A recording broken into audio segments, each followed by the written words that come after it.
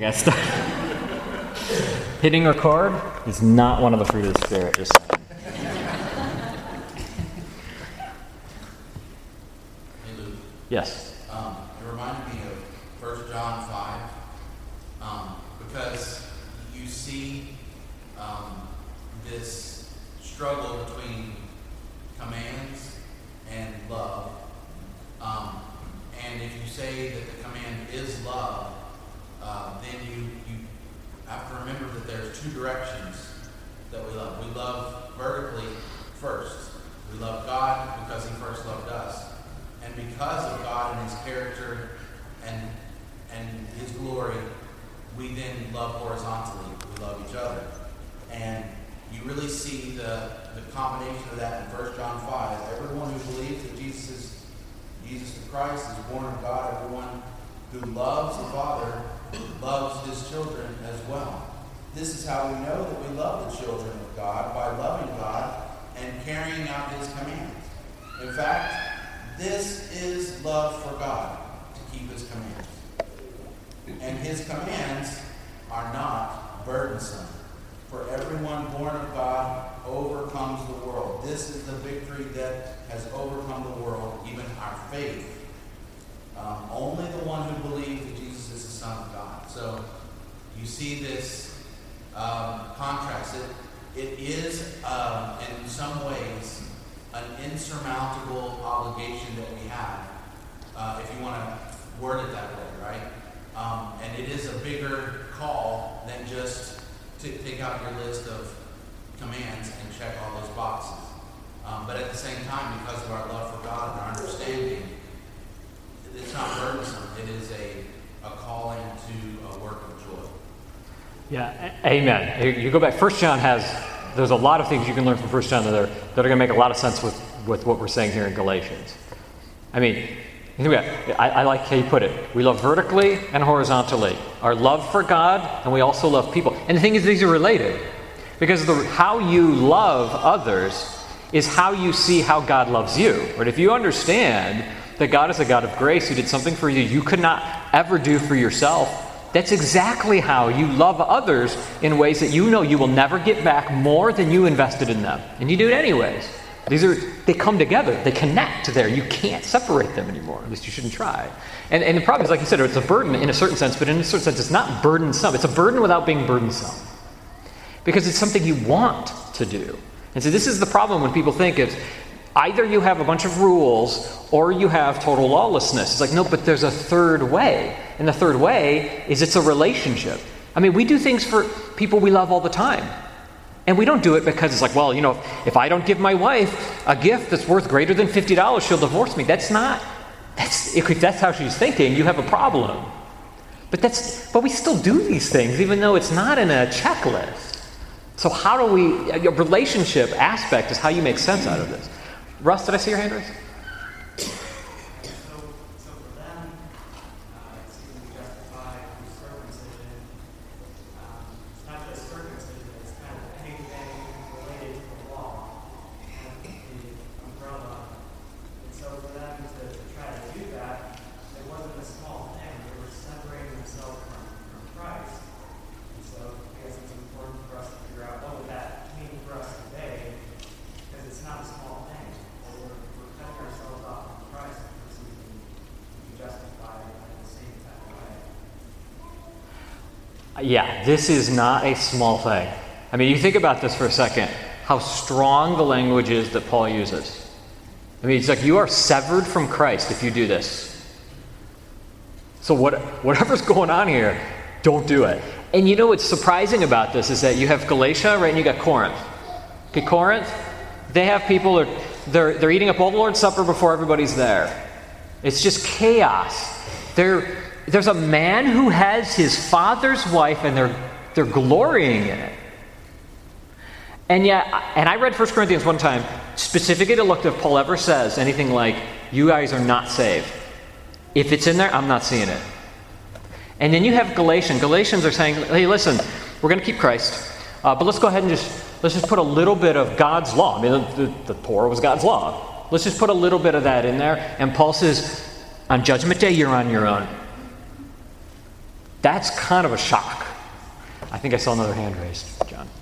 I mean, so based on this discussion, I think the question that becomes, and I'm really curious that hopefully we can kind of discuss this more, is that how do we properly characterize the law? Because, like Ryan was saying, and like Roman makes explicit, the law was good, right? Like it's, but so is it us that are the problem? Is it just that we're different and that we need a different law? Were they viewing the law? Were they viewing the law the wrong way, right? Like, I don't know. Yeah, I agree with you. And this is a difficult problem that we have to really spend some time thinking about. Like, how do we think about the law in the right way? And like one of the questions you asked was, were they thinking about it? Were they even thinking about it in the right way? And I actually think that it really was, they were really thinking about it in a certain sense wrong. They put it in the wrong place. Now, I don't totally blame them for that because they didn't see the Galatians did see the whole picture, but I can understand why Jews would be confused on this before Jesus came and saw how it all fit together. And we are going to talk about that actually because one of the topical lessons is to talk about contrasting and comparing the new law versus the old law because it's not a simple answer. You've got to work through it. Mike.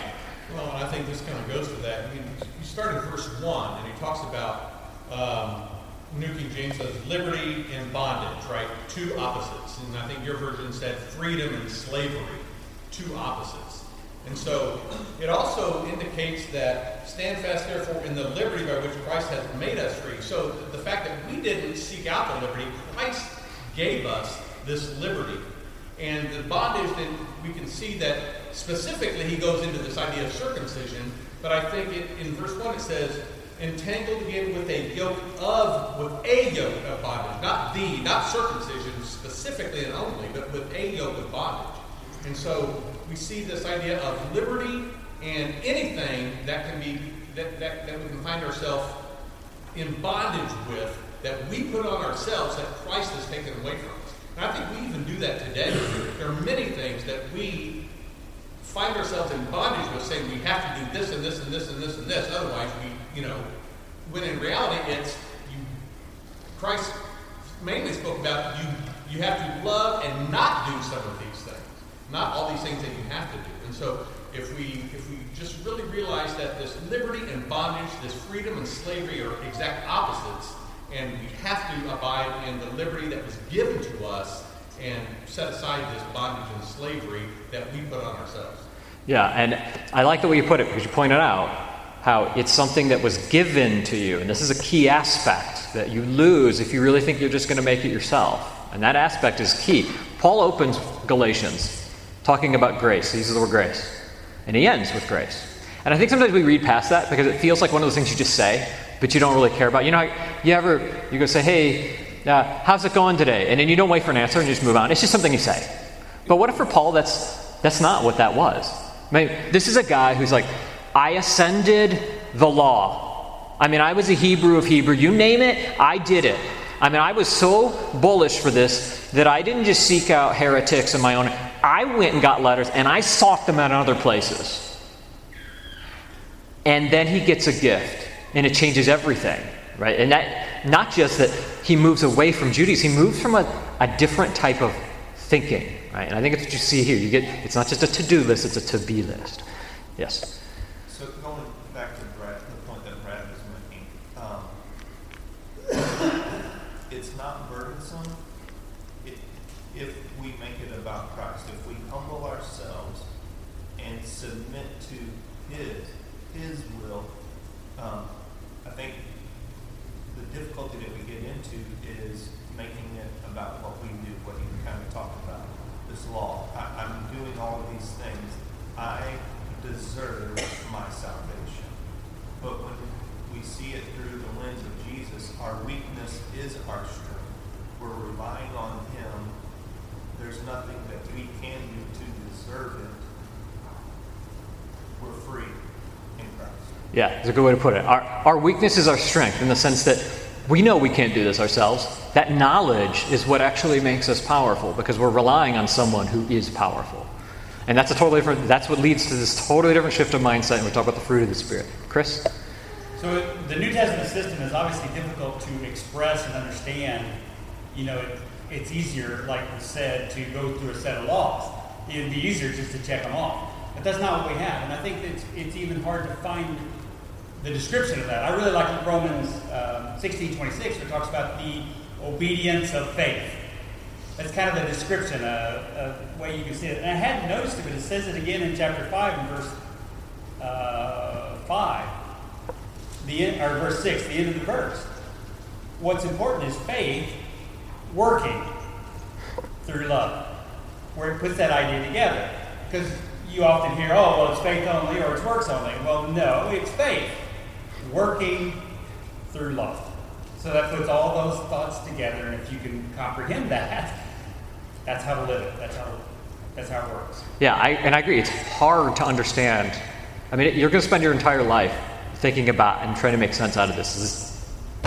I'm not dead yet, so I guess I can't say, but I'm still working through it. I was like, Sarah Wright had said something last Sunday, and she was talking about how, having a more limited knowledge of grace when she first became a Christian. And I was about to say, well, isn't that true for all of us? We're still trying to figure it. And then she's like, well, I guess that's true for all of us. I'm like, yes, exactly. It's actually more complicated than that. All right. Yes, Raymond.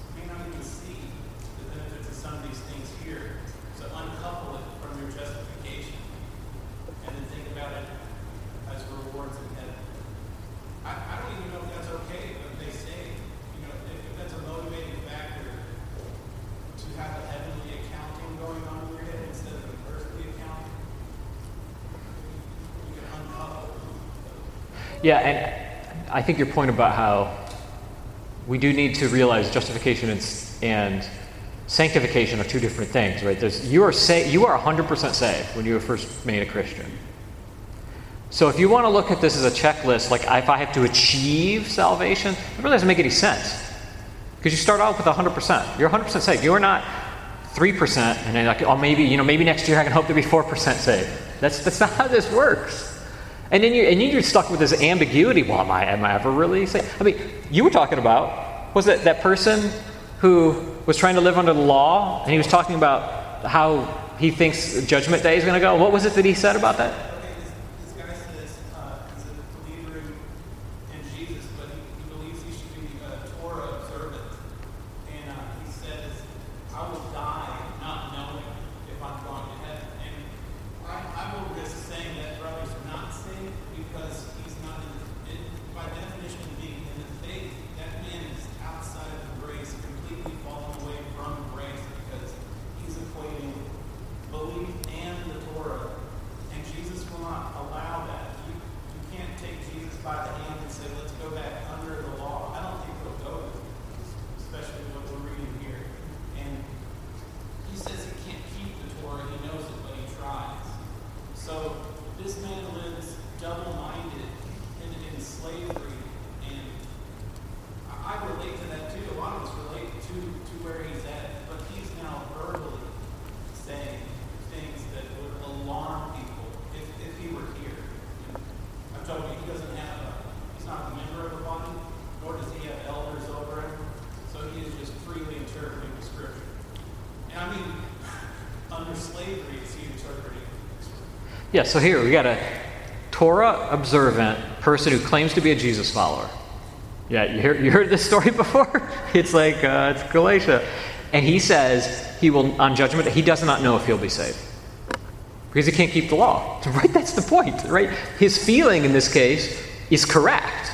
It's like, if he could just work into that and realize, but this is the problem. Or this should be a warning. Something's going wrong. I was going to say the birth pains that Paul mentions here about re-delivering. That's probably what that man needs is a rebirth akin to be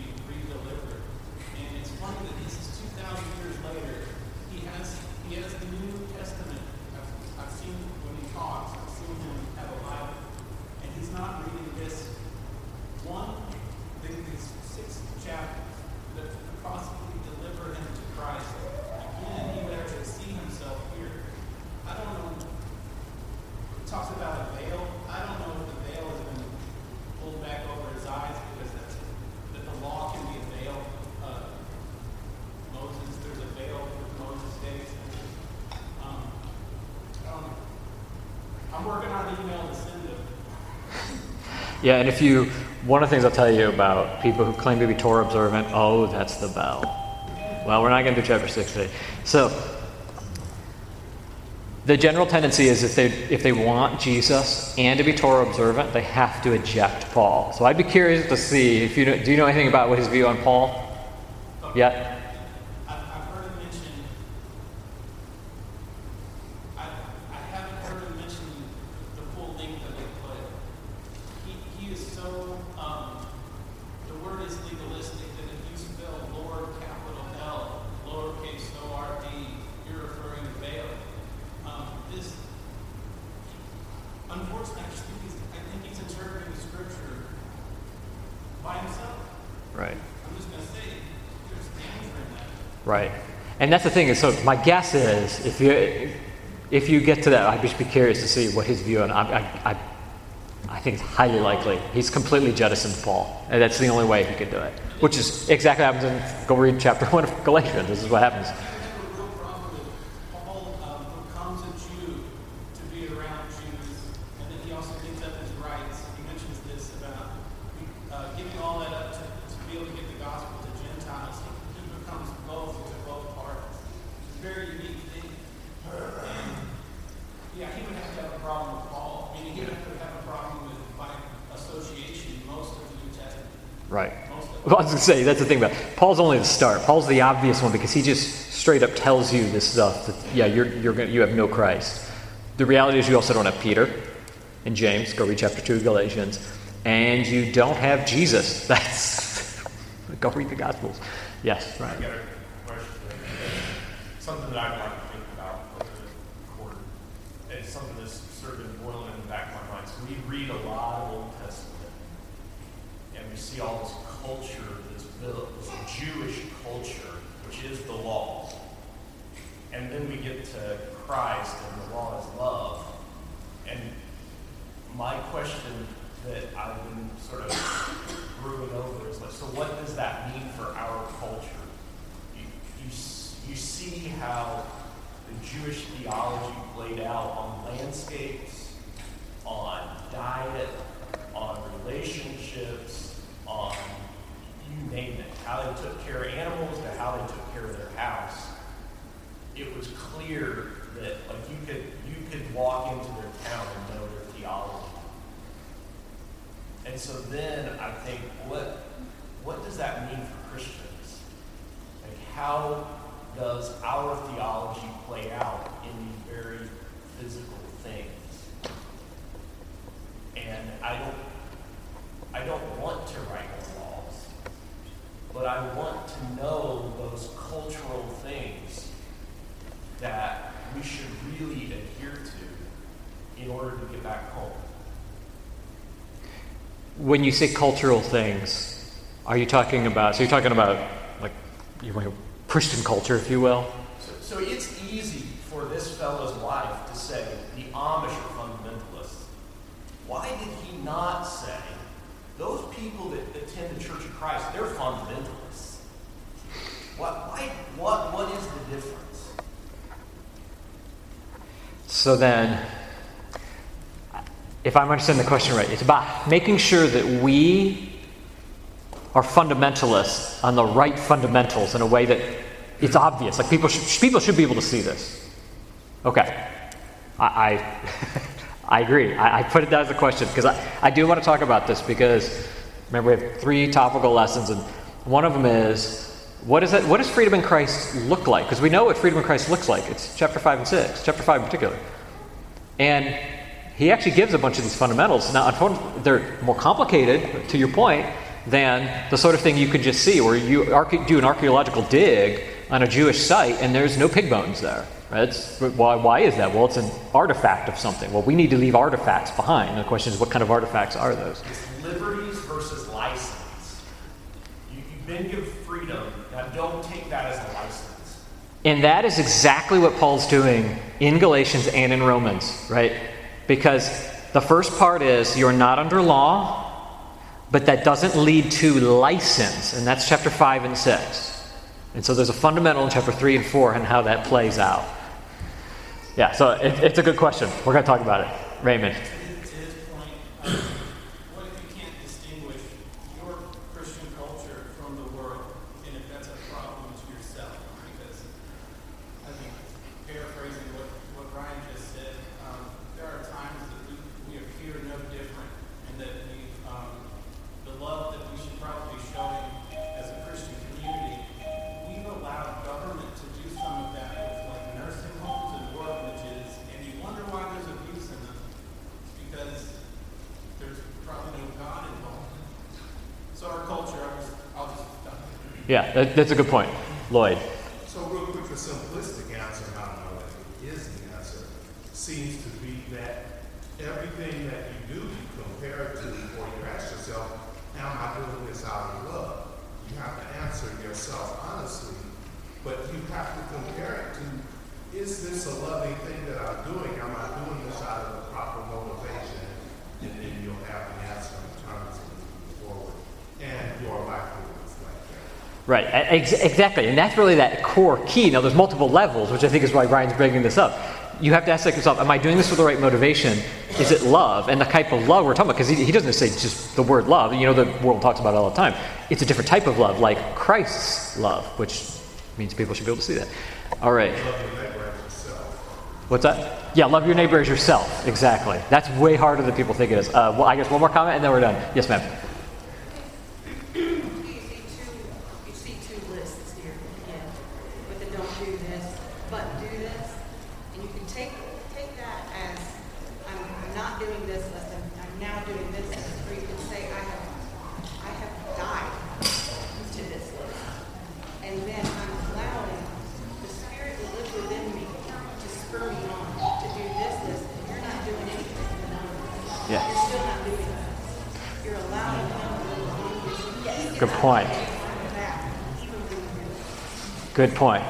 I like the way you put that. Good point. All right. Thanks.